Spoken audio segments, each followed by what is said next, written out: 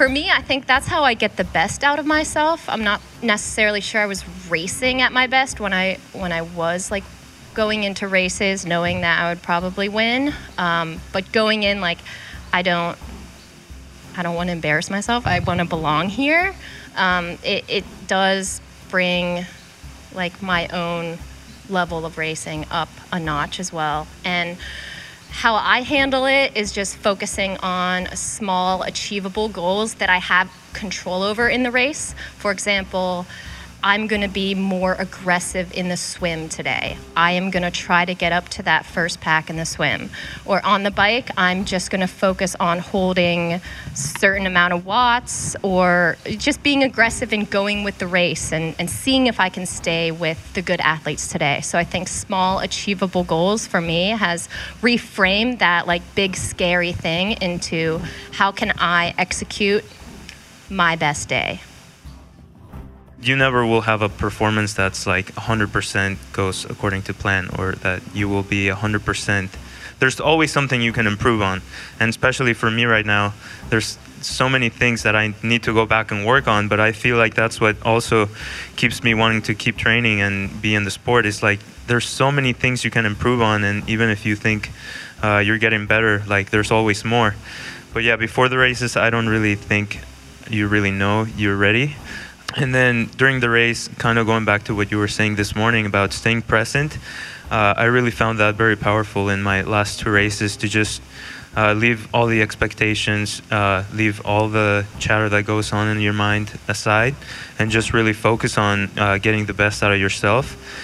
You do have to enjoy the race, but I mean, there obviously will come a point where you have to push a little harder than you have ever done in training.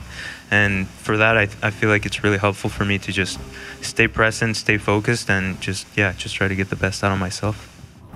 So I knew it was going to be a big jump. So you're going from age group racing, and in my situation, I had been at the top. So I was pretty much rolling into races, you know, kind of with a confidence of knowing I'd be at the top of the race. Unless something terrible happened.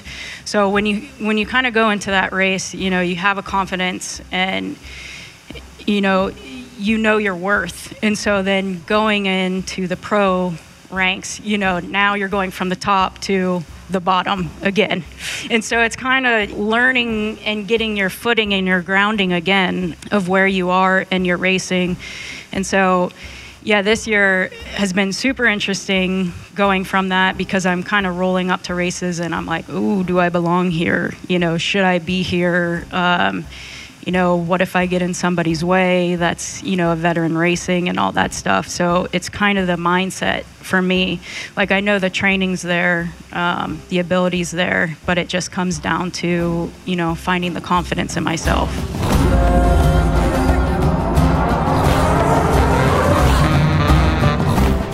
Welcome to the Yogi Triathlete Podcast. I'm Jess, and I'm here with my co-host, BJ. This show is where we have been sharing stories of people looking, finding, and living their purpose since 2016. We're excited to have you join us for this very special episode. We are coming to you from Canyon Bike's showroom in Carlsbad, California, in front of a live audience. And in the company of some spectacular athletes.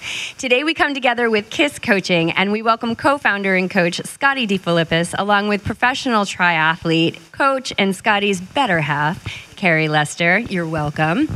We met these guys in 2019 when the four of us gathered for our first live podcast here at Canyon, and since then we've stayed connected. BJ has shared many, many, many Saturday miles with these guys, and we're honored to now call them our friends. Also with us today are three KISS Performance athletes and the stars of this episode. First, we have Molly Hebda, who since turning professional in 2021 has 5 top 8 finishes in the 70.3 distance, including 2 fourth-place finishes just off the podium. She recently received a wild card to race against the best in the world at the PTO Open in Dallas, where she finished 17th. Molly served as an active duty Marine for 7 years, and her husband is currently serving as a U.S. Navy SEAL. She comes from a family with 6 siblings, including an identical twin sister who just completed Kona. We thought we saw you out there, Molly. All of whom have served or are actively serving our country today. In 2019, Molly transitioned to the reserves to have more flexibility to pursue racing at the professional level.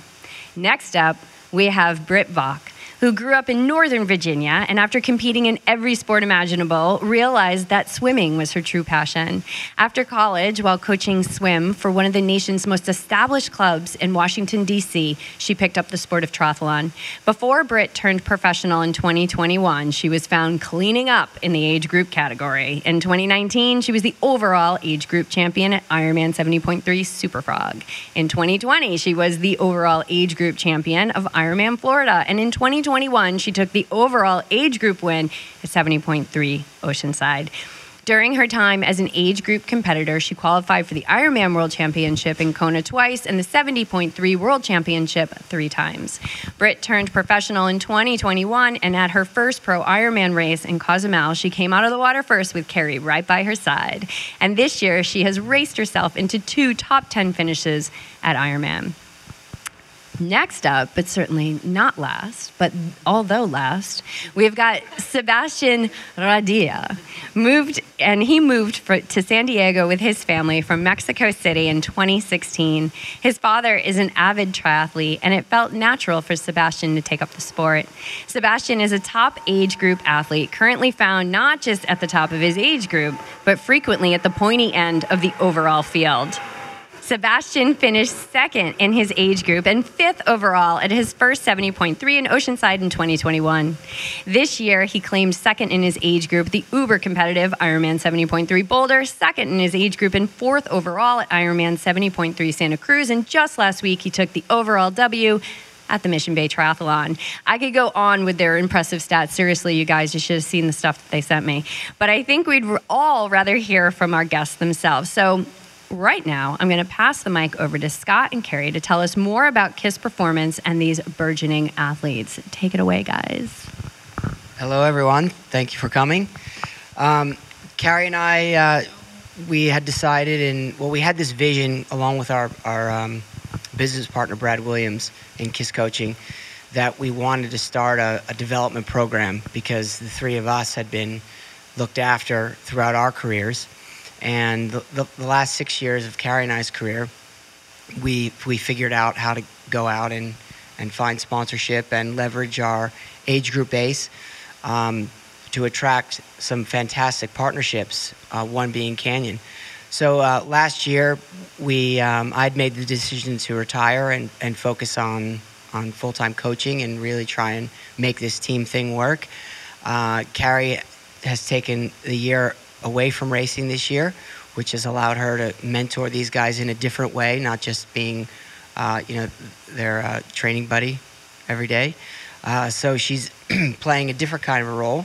And we went to all of our partners last year with this idea, and some of them were all in and others weren't. So we've used this year to kind of prove that it can work, and I think we are actually pulling it off. So we'll sit down with everyone in the next few months and see what we can get going for 2023, 2024.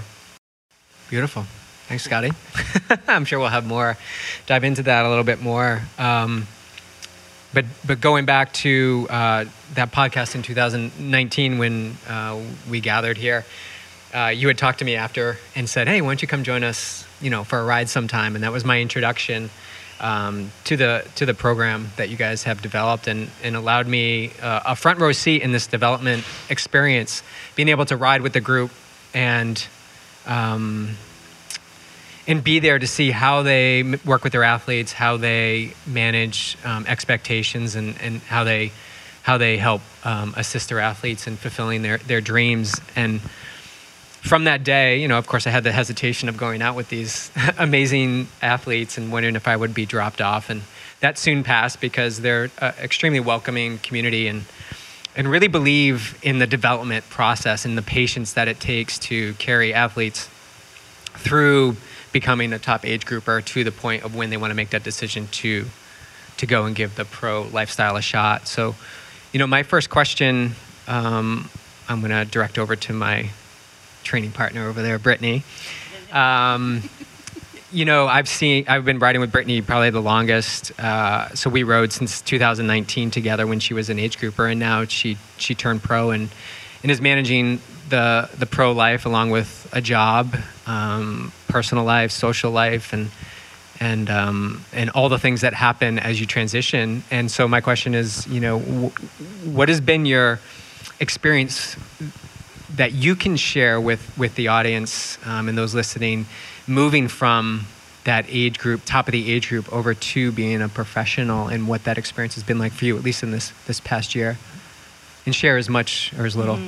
Yeah, it's been a very interesting experience.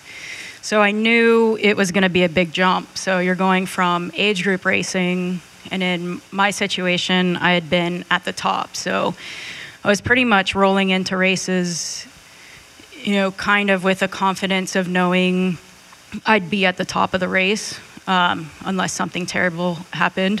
So when you kind of go into that race, you have a confidence, and you know your worth. And so then going into the pro ranks, now you're going from the top to the bottom again. And so it's kind of, learning and getting your footing and your grounding again, of where you are and your racing. And so, yeah, this year has been super interesting going from that, because I'm kind of rolling up to races and I'm like, ooh, do I belong here? Should I be here?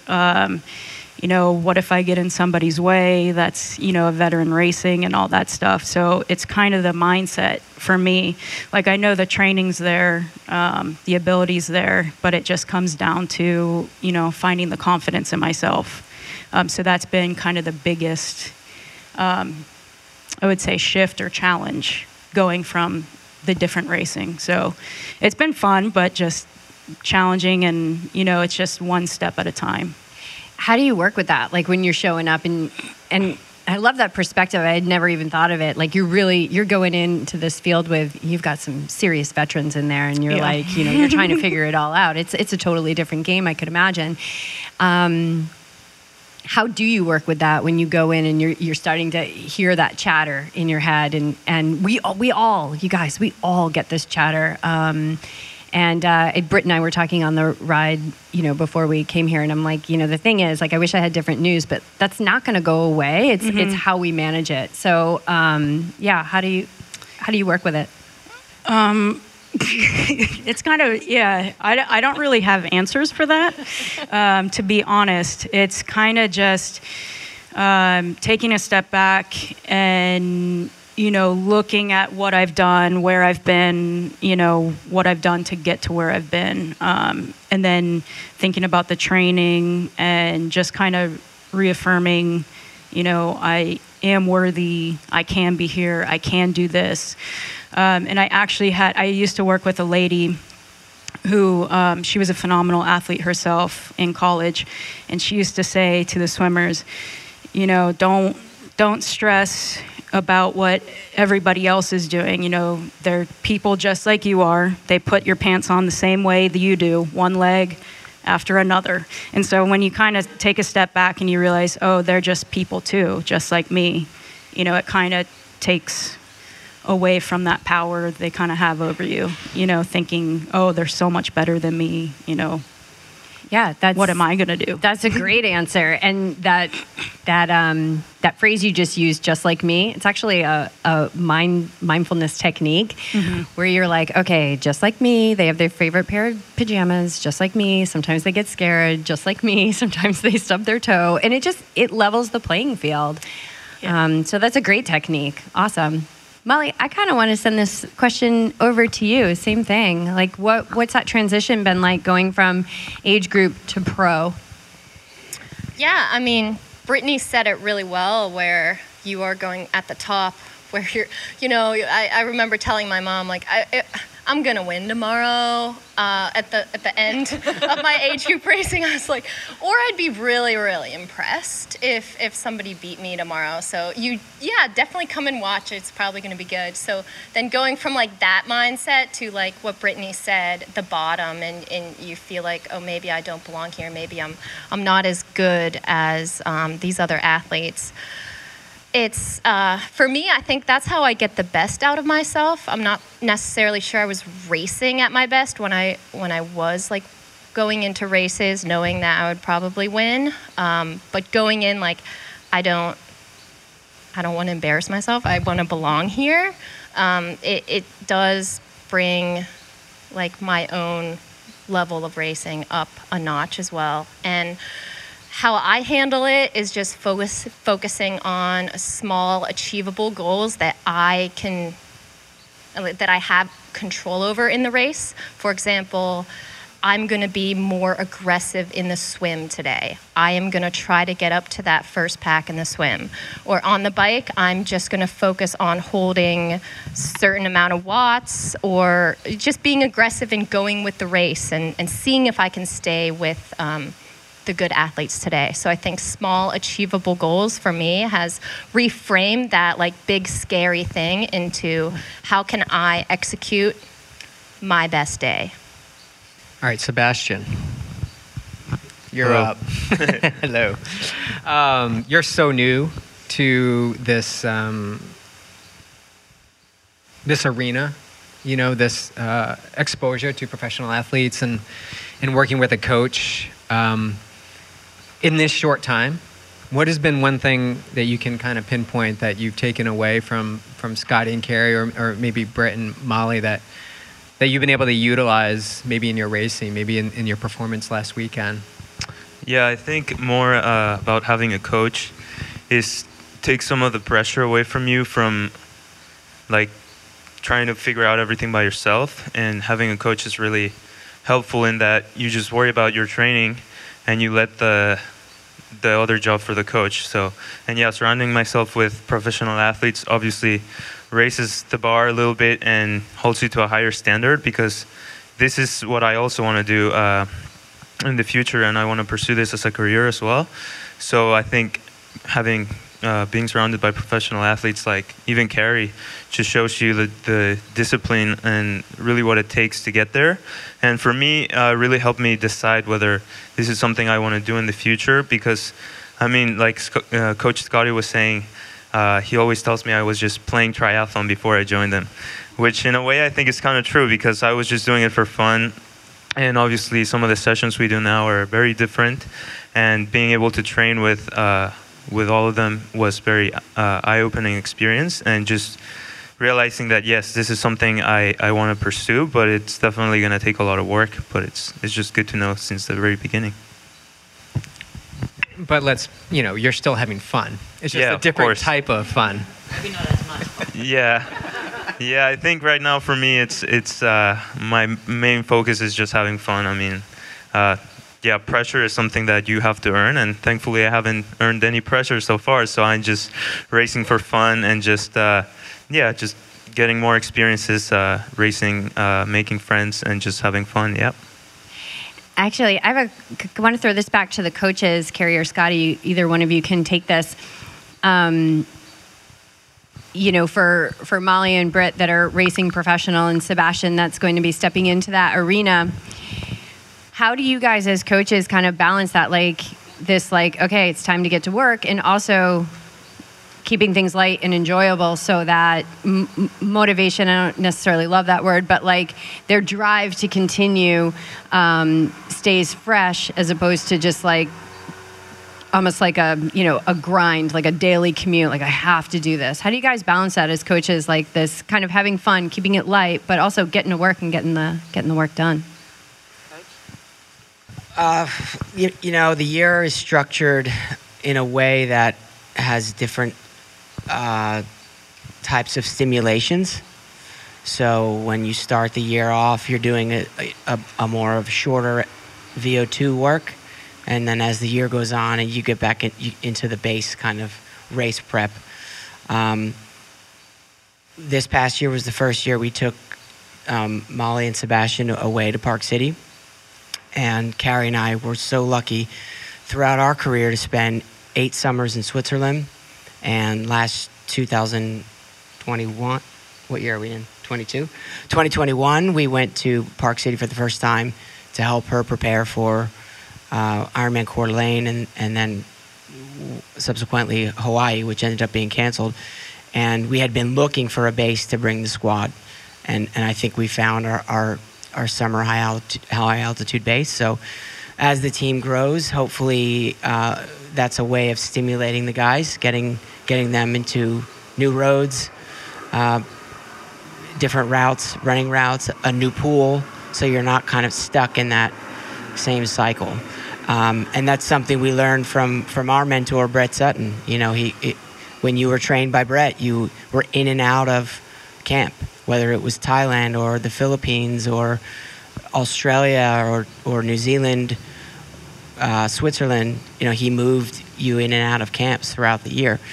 We based here for a few reasons, one of which is Palomar, because that mountain makes you an Uber biker. And if Palomar wasn't here, we probably wouldn't live here, to be honest. It's just such a tool to have in your bag. But also the weather. So the idea was that, you know, we really only have to take the guys away in the summer months to get that stimulation, because this place is by far, in my opinion, the best place to be, you know, 12 months out of the year, certainly, but definitely during the winter months. Yeah, I think I agree. Everything you just said, Scotty, with, you know, changing your environment is important to keep you stimulated. And yeah, we had a lot of that. We've had a lot of that in our career. And once we found our groove, Scotty and I, when we were both racing, you know, heavily racing, we were moving around a lot. You know, we would spend a summer in Australia, or we went to Thredbo. The winters here we would spend, you know, summer in Australia or Thredbo. And then here, when it was summer here, we went to Switzerland. So we moved around a lot. So we were constantly stimulated by, new places, new faces. So whenever we would go to those training camps, you know, we had friends, we met people everywhere we went. So we had different people to train with, other than our core training group. So we were always kind of bringing new people in that just added something extra to the group, you know, at different times of the year. But it's important with the group that we have, and it's, you know, I have to remind myself about it a lot as a coach, and now that I'm the veteran of the group, I guess. Thank you for reminding me a lot. But they're so young. You know, Sebastian is 20, and he needs to have fun, you know, go out with friends, go to the beach, you know, go and do things outside of triathlon that if you don't do that when you're young in your early years of developing, triathlon quickly can become a chore and you don't enjoy it. So we have a very balanced life. We like doing things outside of triathlon, surf, go to baseball games, just do anything other than triathlon. So, and we try and show the group as well, like it's important to still, you know, be able to do those things. When you train, but we encourage, you know, to do things outside of the sport, have hobbies. And I think I just want to add to that.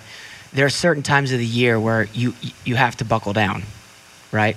And then there's times of the year when you can sort of play triathlon, like Sebastian was doing for 5 years.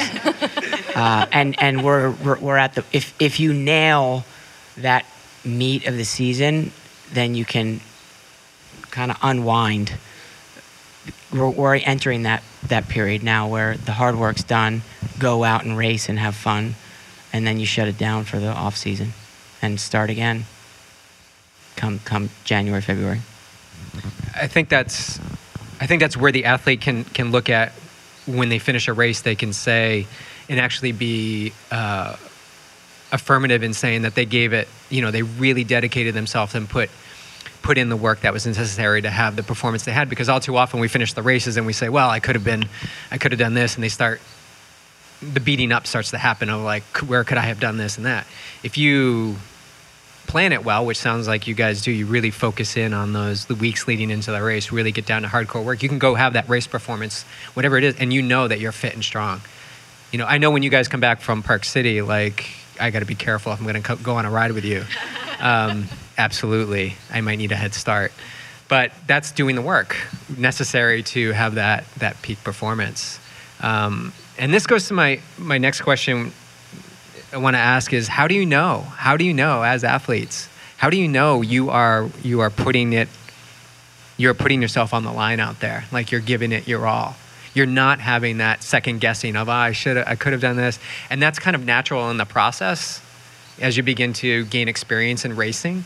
But how do you know you guys are giving it all out there? I'll start with Molly. Yeah, that's a great question. I think it's something that you learn along the way with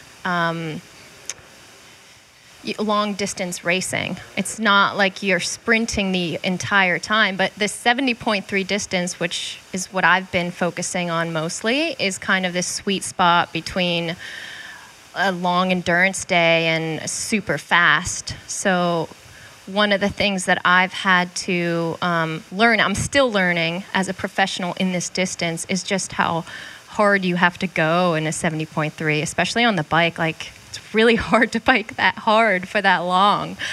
And if you bike too hard, then your run is, not that great. And it's just this constant finesse of you have to go out there and try different things and see what works for you. And in the summers when we go to Park City, we don't have any distractions. We basically don't go anywhere except to train, and that's all we do for 2 to 3 months. And then you come back to normal life, and you have to fit in everything else again, and you have to fit in that social interaction and going out with your friends, and it can be a little bit of an adjustment period. But I think giving it your all in a race it's almost like something you have to learn. And I'm still learning it. Sebastian, what about you? How do you know when you're giving your best? What does it feel like to give your best? I feel like before the race, like you never really know if you're ready, at least in my opinion. Like, especially as I'm developing, I feel like I'm not really ready to race. That's what I think in my mind. But I mean, you never will have a performance that's like 100% goes according to plan, or that you will be 100%. There's always something you can improve on. And especially for me right now, there's so many things that I need to go back and work on. But I feel like that's what also keeps me wanting to keep training and be in the sport. It's like there's so many things you can improve on. And even if you think you're getting better, like there's always more. But yeah, before the races, I don't really think you really know you're ready. And then during the race, kind of going back to what you were saying this morning about staying present, I really found that very powerful in my last 2 races, to just leave all the expectations, leave all the chatter that goes on in your mind aside, and just really focus on getting the best out of yourself. You do have to enjoy the race, but there obviously will come a point where you have to push a little harder than you have ever done in training. And for that, I feel like it's really helpful for me to just stay present, stay focused, and just try to get the best out of myself. What about you, B? Well, I think leading into races, I kind of draw on my training. So I'm a very visual person, and I know we upload our training into Training Peaks. So I know this drives Scotty nuts about the color codes on there. It's like yellow, red, and green. And so if you've completed the training how you're supposed to, it's green. And that's my favorite color. So for me, I kind of draw on that, knowing that I've checked all the boxes, and I can scroll through my Training Peaks and just see green, green, green, green, green everywhere. So, just having that kind of mental boost going into a race, I know that I've done the work and that the work is there. And so that gives me a boost. And then going into the race, kind of giving your all. I don't necessarily think it's all about physical performance, giving your all, but it's also your mental performance and how you're attacking the race and listening to your body.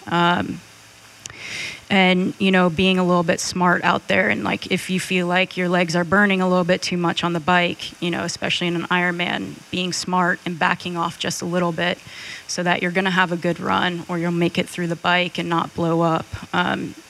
So yeah, just for me, I think it's more than just physical. It's about the whole aspect of physical and mental and just playing smart. Yeah, absolutely. It's never just one thing. It's all the things. It's a million little things. And speaking of a million little things, you guys have full lives. Sebastian, you're in college. Molly's got 2 jobs, racing professional. Bee's got a couple jobs, racing professional, she's on the podcast circuit. I want to talk about balance, because I think there's a myth I would like to demystify, that like when you turn professional, you rest and you eat and you collect checks and you train and then you get to race. And what I've learned through 335 podcasts is that is not the case at all. And so, Brittany, you're a coach. You also work at Win, and then you're also racing and training. Like, without having to really like define what balance is, I think we all have our own idea of what it is, and I mean, sometimes things are out of balance, and that's okay too. But how do you manage everything? I mean, getting that Training Peaks page to look green, which is like every coach's dream. How do you balance it all? Yeah, it can be pretty tough. But I have a really good support system with Taylor. She's really encouraging.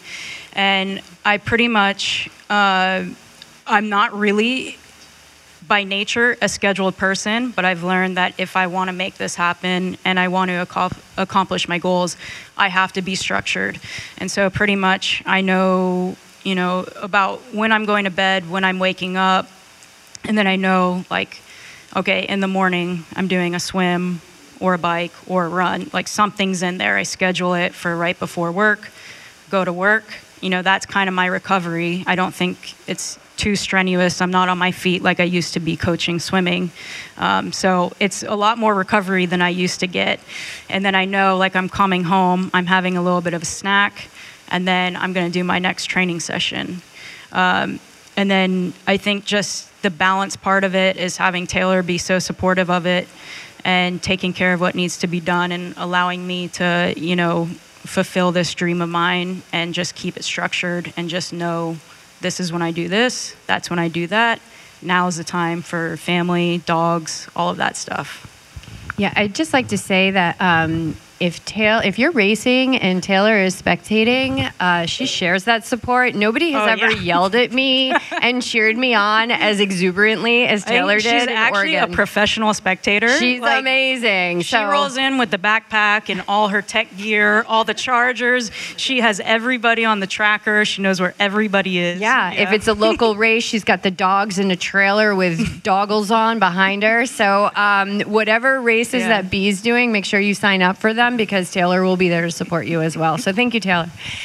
Sebastian, how about you? School, training, racing, and you haven't taken that step into professional racing yet. So that's something you're working towards, and you gotta earn the cred to get there. Yeah, for sure. But I think, school definitely, I actually think it helps me, rather than like some people I know my age that are kind of trying to make this jump to go professional. I think a lot of people decide to go the route and not go to college, and I actually think it benefits me to go to college, because as Coach Scotty knows, sometimes I can overanalyze things a little bit, or my mind can get too much into triathlon. And for me, I think just going to school and completely forgetting about triathlon, like, I have a test. The professor doesn't care if I didn't have a good session before, you know, I still have to do good on my test. So I think having that balance is really helpful, but at the same time, going to Park City and focusing on triathlon over the summer, it does become a little unbalanced, like leaning more towards triathlon, but I think that's also good. And coming back home and having school and being able to divide the two really, really helps me and keeps me fresh and not over analyzing anything. What about you, Molly? How do you got 2 jobs racing professionally? Tell us your secrets. It's a lot, and especially, you know, my husband is gone a lot for work, and he was just gone for 6 months on deployment, so there was a lot that I had to handle on my own, even outside of those things. There's definitely times where I really just want to do triathlon and only triathlon, but it's really hard to do to make a living in this sport when you're new and you're just up and coming professional. So unlike Brittany, I actually am a super structured person by nature and thrive on structure and love it. So I feel like the more that's on my plate, the better my the logistics of my day are planned out. So Coach Scotty makes it pretty easy in that we have a routine that we stick to, and the days are very similar. You know what time you're going to meet at the pool. You know what your Wednesdays are going to be, long rides followed by runs, and you have this structure already in place from having a coach that structures your training, and then from there planning out all the tasks that I need to do, like in the in-between time. And I was very conscious of like what I chose for my occupation. I wanted to.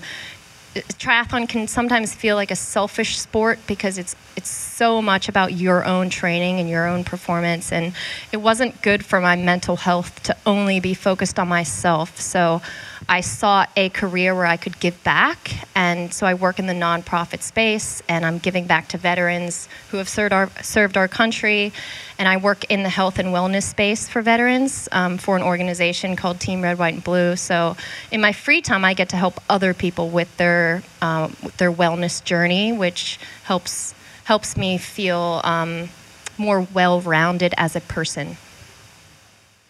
I think that's important for athletes to find what specific cup needs to be filled in order for you to excel at the sport of triathlon, and it's different for everyone.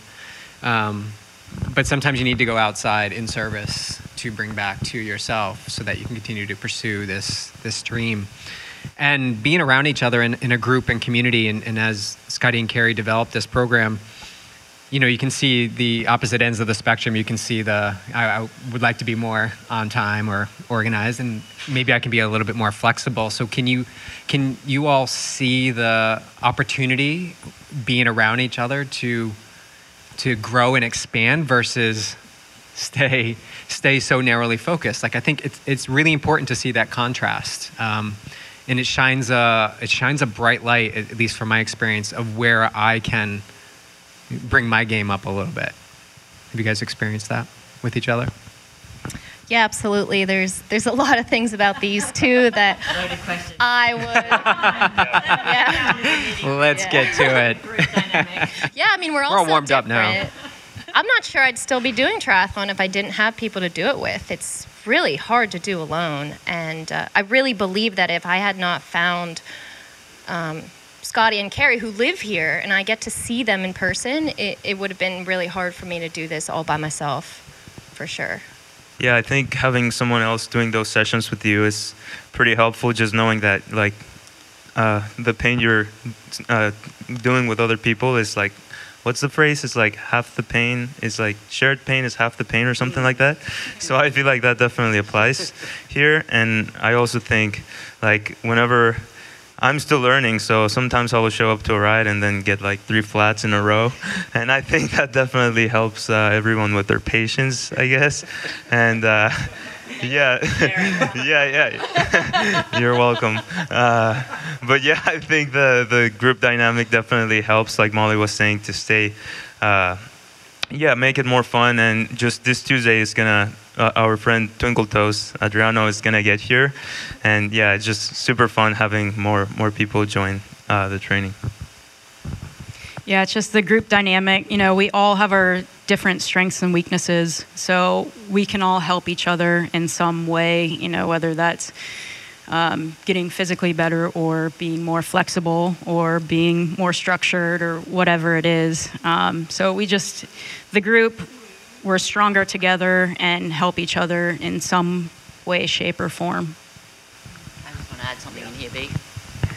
I think I'm just going to add in something that Scotty and I experienced as well when we were racing professionally, probably in our kind of mid years of racing. We were both training with Team TBB under Brett Sutton, and we would go to the camps in Switzerland. And something that I always remember, when we would turn up to the pool on Monday morning at 7:30 on Monday morning every week, there was always someone or multiple members of the team that had raced, over the weekend. And some had raced well, won races or podium, had a good race. And then there were others that, didn't have a good race.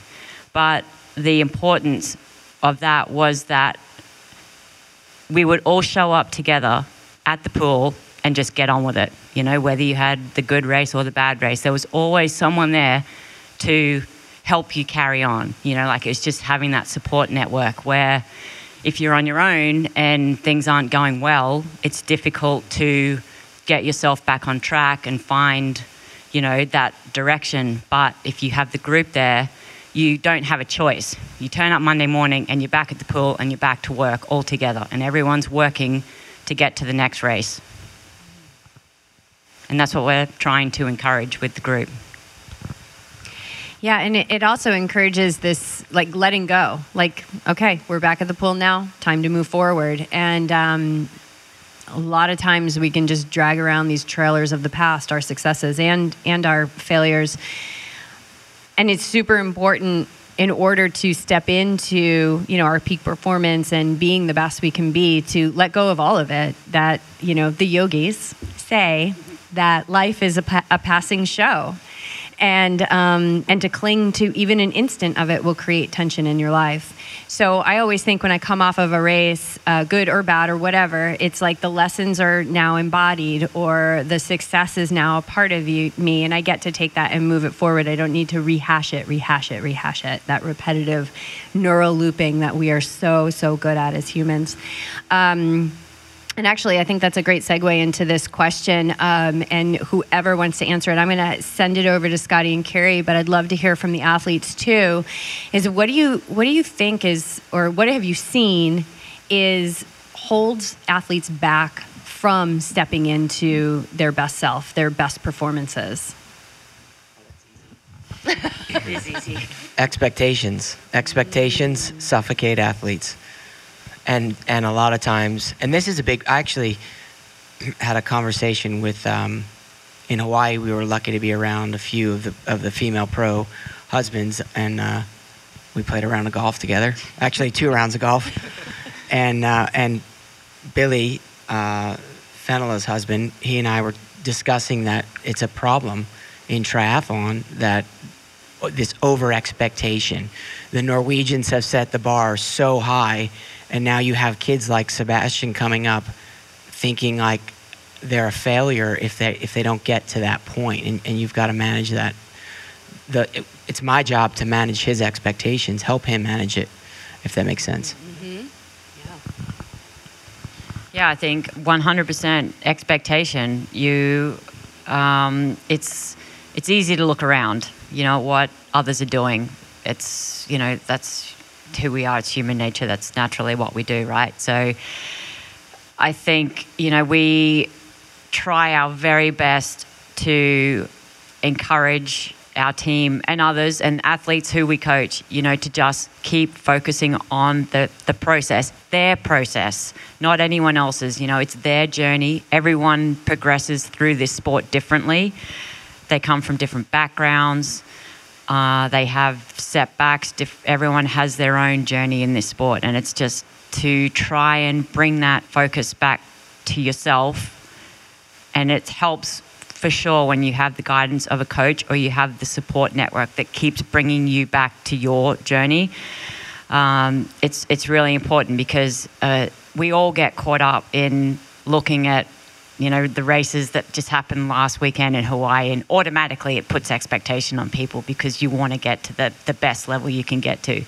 But look at where you are now and just understand and accept that is where you are, and then just make small steps for yourself. But it's all about 100% managing the expectations.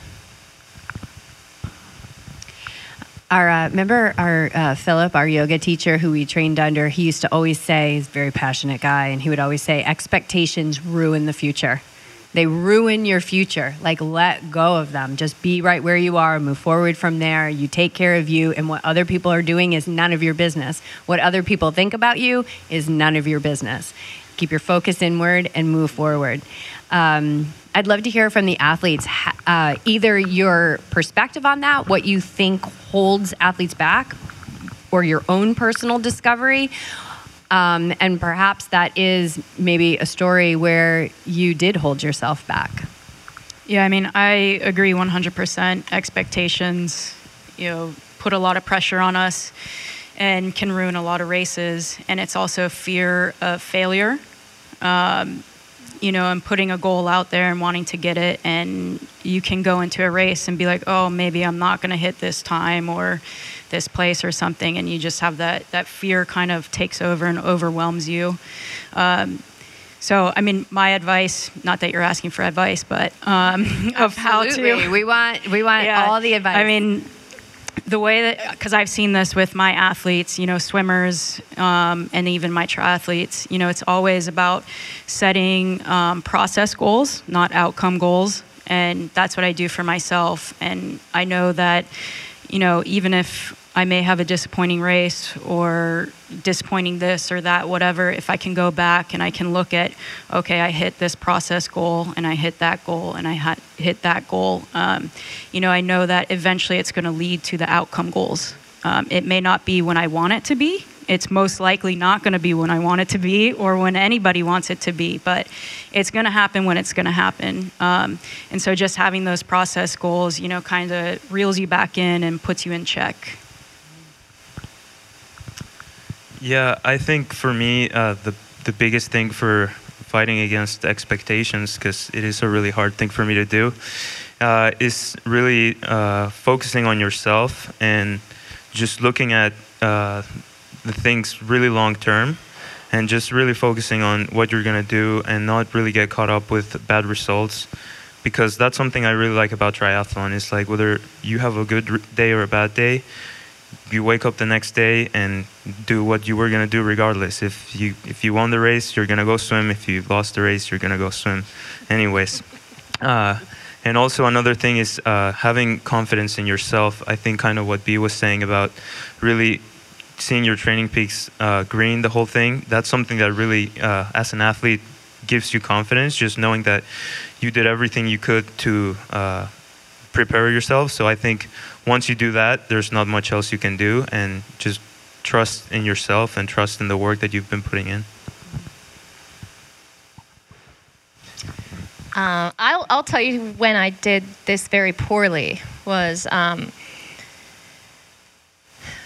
I think one of the things I need to work on the most is just being confident in believing in myself, because there's been some races where I've been around some really good professional women at some parts in the race, and I have told myself I don't think I can stay with them because they're just so much better than me.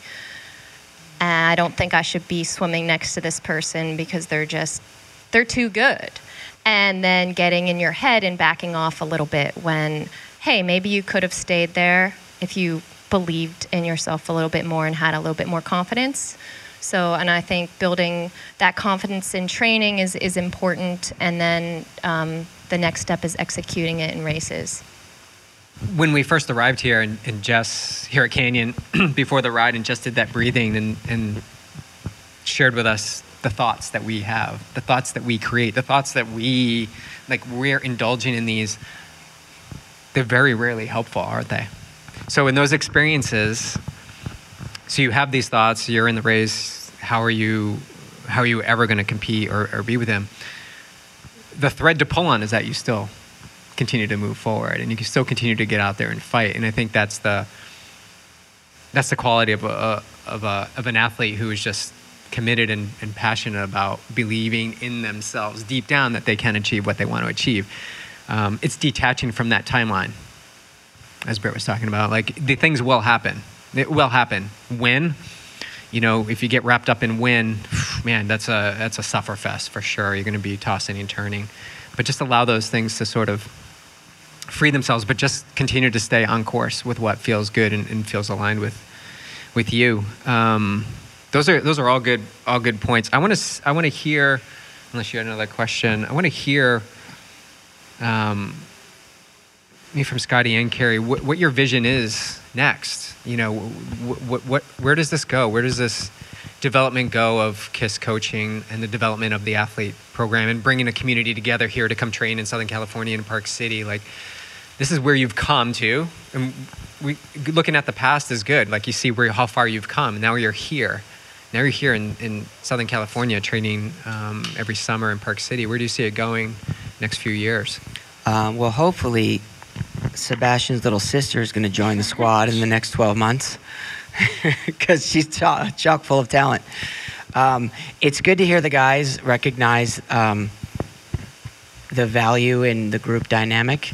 I've been very outspoken in the way I want to coach people at this level. I only want to do it in the group dynamic because it benefits them. It helps them grow as human beings and be less self-centered, which is why we've structured the business side of things the way we have in the sharing of commissions of sales. So our age group, for example, when we sell bikes here for Canyon, we're putting money in their pockets. Same with apparel and nutrition. The coaching business, Brad, Carrie, and I decided this year that we're going to give them bonuses. So if you finish top 3, we give you a bonus. There's no coaching companies out there that I know of that are doing that. How we're going to grow, we just like the business, everything is word of mouth and very organically. I'm arrogant in that I know we are a great team and offer a world-class program, but we're not going to get into the business of poaching athletes. We want athletes to kind of hear about us and then come to us. I would love to start some sort of a development program with kids. I think part of what makes the Norwegians so special is that they started young. And we don't know what's going to happen with the evolution of the sport, right? These kids are so young and they've been doing triathlon for so long. What's their body going to be like at 30? Their endocrine system. And I always thought the best upbringing for junior athletes was exactly what these two did. Cross country, track, and swimming. Not forcing triathlon because it's so hard on your body and mentally, just committing to it. So in a roundabout way, we're going to find out, are we at a spot where the sport has evolved to a point where we're like golf and tennis and you've got to get kids in early? Or can you bring people along a little bit slower? Like, what's her name? Who won the PTO? I always forget her name. The American girl. Taylor. She was a cross-country swimmer and dabbled with the bike. That's a more healthy way of going about things. So we'll see. But there's definitely an interest in helping some juniors if they're interested. Sure. You kind of just summed everything up, really. I'm not sure if I can add much more. But yeah, it's really just to grow the team, the development team. So these guys have more athletes that they can train, but then they can also, one day they're going to be the veterans of the group because we can't go out and ride with them anymore. We're getting to the point where we're too old or we can't keep up. Or we don't want to keep up, okay? You can ride with me, Carrie. We don't want to keep up. When you guys get too slow for them, you can come ride with me. But, it's all about, just bringing through the next generations, like, constantly. So eventually they will have development athletes that are looking up to them and they're leading the group and mentoring those athletes, and that's going to make them feel good and confident that, they've gone through the process. They're the experienced ones. They know everything in and out about the races that they can share with these new athletes, and that's fulfilling. So, we want to be able to grow that team, and then we have the age group team as well that looks up to these guys. So we just we have our community, and we just want to keep growing it and allow them, you know, to benefit from it, make a living from it. And yeah, it's a great sport, and it can be a great life if you know, you follow the path and stay the path. Oh yeah, stay the course. I think it's super exciting. It's really cool to sit here and you know, in 5-10 years we can reflect back on this day and see where you are now. And I think the sport of triathlon is in a really like what's going to happen kind of phase, and it's growing as it continues to do. But really honored to be here with you guys. Love having you in our lives for sure. And I want to open this up to our audience to see if there are any questions. You've got all these amazing people here. If you have any questions, nothing is off the table. Anyone? Yes, come on up. I want you to have the mic. What do you guys love most about triathlon? Loaded question. Junior? They need the mic.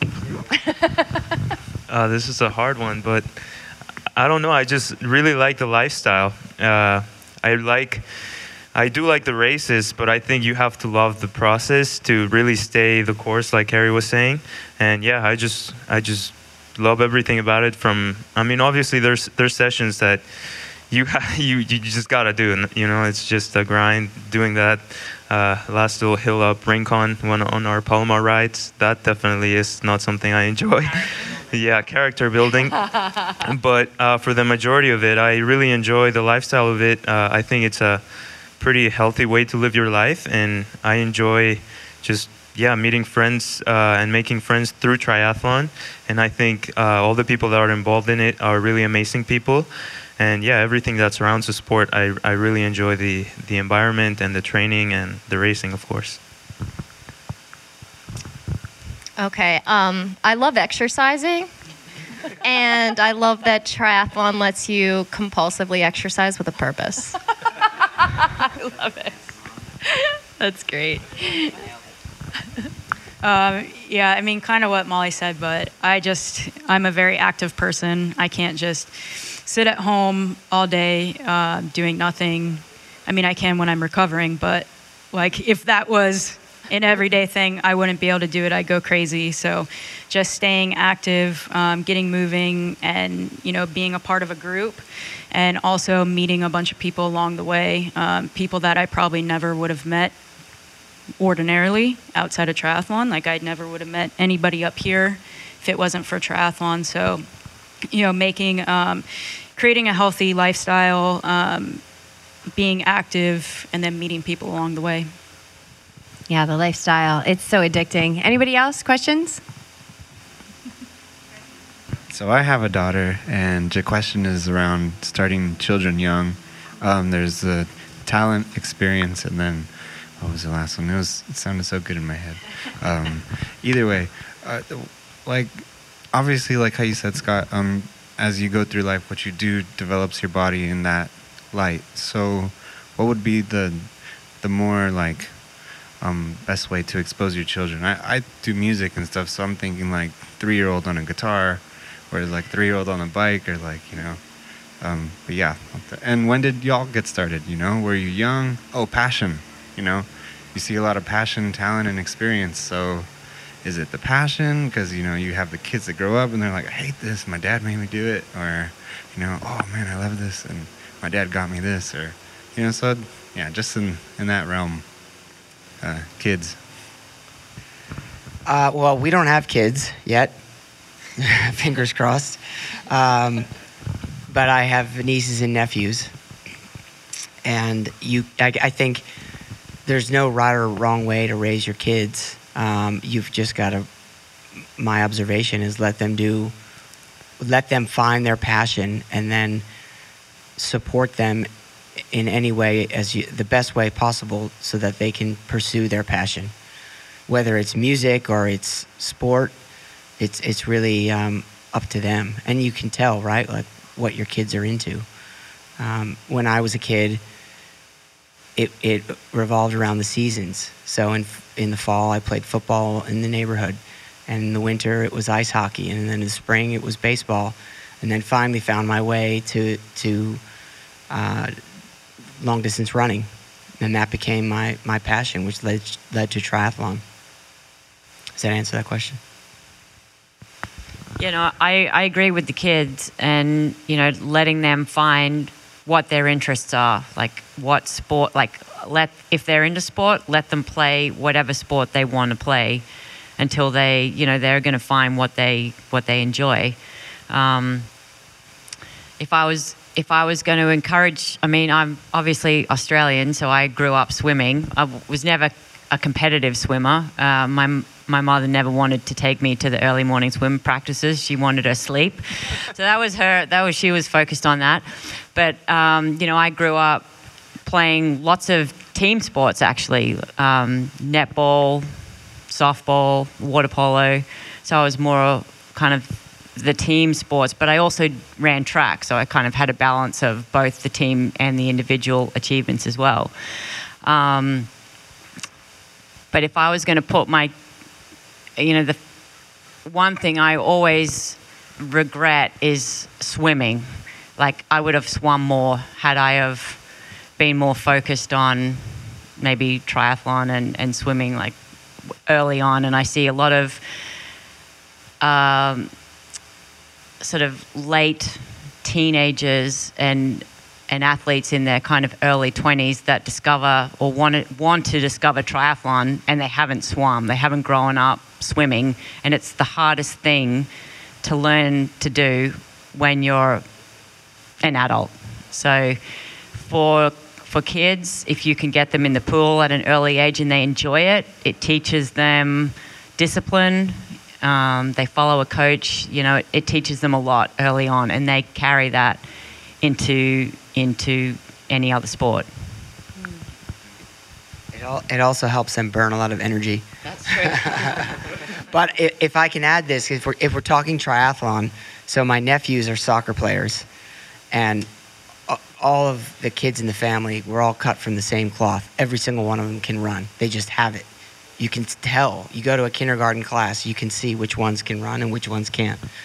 And all of my nieces and nephews can run.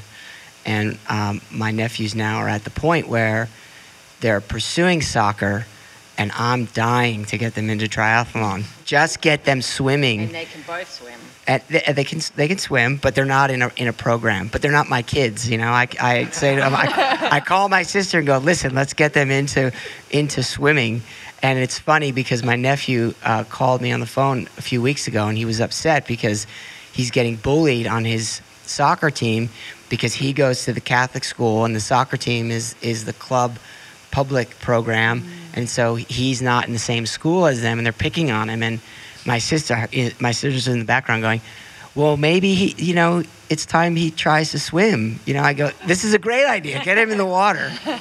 He can play soccer in the spring, in the fall, and in the winter, let's get him swimming. So anyways. I think, gosh, I guess I've been professionally in some capacity in like a healing arts therapy type of profession for a long time now, a couple decades. First with the body, with massage therapy, working with a lot of athletes, doing a lot of trauma release with shock trauma, athletes who have been in accidents, and then now working with them in mindset. And a theme that I see, which really shocked me, but it doesn't anymore, is that there's a lot of people that don't know what they want, and they don't know what they love. And so as you observe your daughter and you watch where those natural gifts are, bringing awareness for her to notice those as well, so that she grows up knowing what she loves, and that she's able to harness those gifts and share those gifts and own those gifts. And those are the ones that come really naturally, and the ones that, it's like the you'll never work another day in your life type of things. And so I think garnering that awareness at a young age is so important, because she'll never lose that. And that was encouraged for me by my mom from a very young age. She is a huge contributor to the mindset that I have, and that started as long ago as I can remember. So I think that There's never too early to start just mindful practice, being aware of what we're doing while we're doing it and how it feels. It's massive. Okay, anyone else? All right, I think we're going to wrap this party up. But before we do, I think we would be remiss if we did not talk about what canyons we're riding. So I have a Canyon road bike. I've got the Endurace. I bought it back in 2020.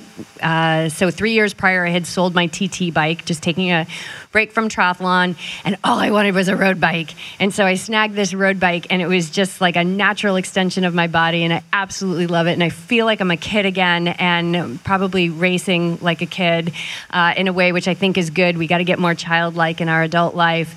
So I absolutely love it. And we were down in Costa Rica in May for a 5-day cycling challenge, some of the craziest climbs ever, like upwards of 30% pitches.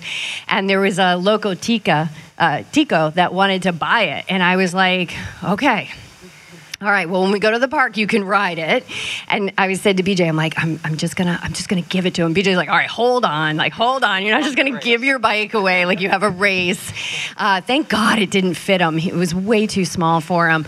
But I would give it to someone just so that they could have the thrill and the excitement that I get every time I get on that bike. Yeah, and this guy, Tony, was actually stalking me on Instagram.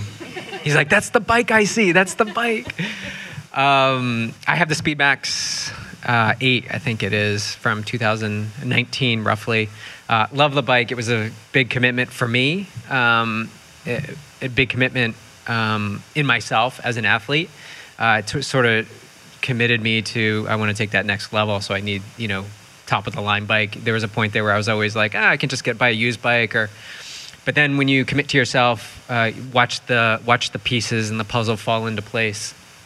And you just see how it all unfolds. And I was able to race it last week in Kona, and that was a dream come true. Yeah. BJ, I have the same bike as you. The Speedmax 8 from 2019. I love that I have a blue bike. So, moving to electronic shifting was a big game changer for me, I would say. But yeah, I am really jealous of the front end now that Canyon has on the new ones, and just having a fully customizable front end would be the dream. Yeah, I also ride the Speedmax. I am fortunate enough to be riding one of the new ones. I really like it, and I'm super grateful for Canyon for letting me ride their newest bike. But yeah, it's amazing. I really enjoy the adjustability, like Molly was saying. It's super comfortable, and just being able to stay in aero the whole race. And I also ride a Speedmax, but mine is the time trial version, so it's not a tri-bike, so it's a little bit different dynamics. But it's a very cool colorway with blue that shades into black, so looks really nice. Well, as I'm the veteran of the group, almost the veteran, I am also lucky enough to have the most bikes out of everyone. Thank you to Canyon, who have supported Scotty and I for many years. We've slowly added to our collection of bikes, so I can now choose from the Speedmax, the Ultimate, or the Lux, which is the mountain bike, which has thrown a whole new level of adventure to our training programs this year. I will say that I still haven't quite embraced the mountain biking. I'm much more comfortable on the road, and I absolutely love riding my Ultimate. So that's my choice of bike at the moment. Maybe next year I'll get myself back on the Speedmax. We'll see. But I've been very grateful to have the support of riding the best bikes in the business, and I'm going to continue riding them for as long as I can. Well, I no longer have a TT bike because I gave the blue movie star paint job to Brittany, which was an honor to see her race that bike this year. So I have the Ultimate, and I name my bikes. My Ultimate is Susie Q after my ma, and my mountain bike, I have this Exceed. I called Tony after my grandpa D. So I really enjoyed this summer embracing mountain biking for the first time. It was something that I always thought I would do, but I never had a bike, and we're so blessed with the partnership with Canyon that I was able to get a mountain bike this year. And so I think mountain biking will be, I'll spend the most time in the saddle mountain biking as the years go by versus the road. Well, I just want to thank everybody, our audience, for being here, these amazing athletes. Scotty and Carrie, thank you so much for asking us to, provide the space for this podcast to be recorded. Christian from Canyon, you are my audio hero. We got this thing all locked and loaded. We will be posting this up on YouTube with the video. Chris from CJ Media, you got to check him out. He's got amazing videos on YouTube. And a wonderful website, Endurus, where all of the proceeds from his YouTube channel are donated each month to different organizations that support our Mother Earth, which without her, none of us would be here. I also want to encourage everyone in the audience to come and peruse the candy in the Canyon showroom. And everybody who listens to this, we're in Carlsbad, California. We've got a camp in January, so come on down for that camp and come check out the showroom. And thank you all for tuning in. Thank you for being here. Thank you all. We really appreciate it.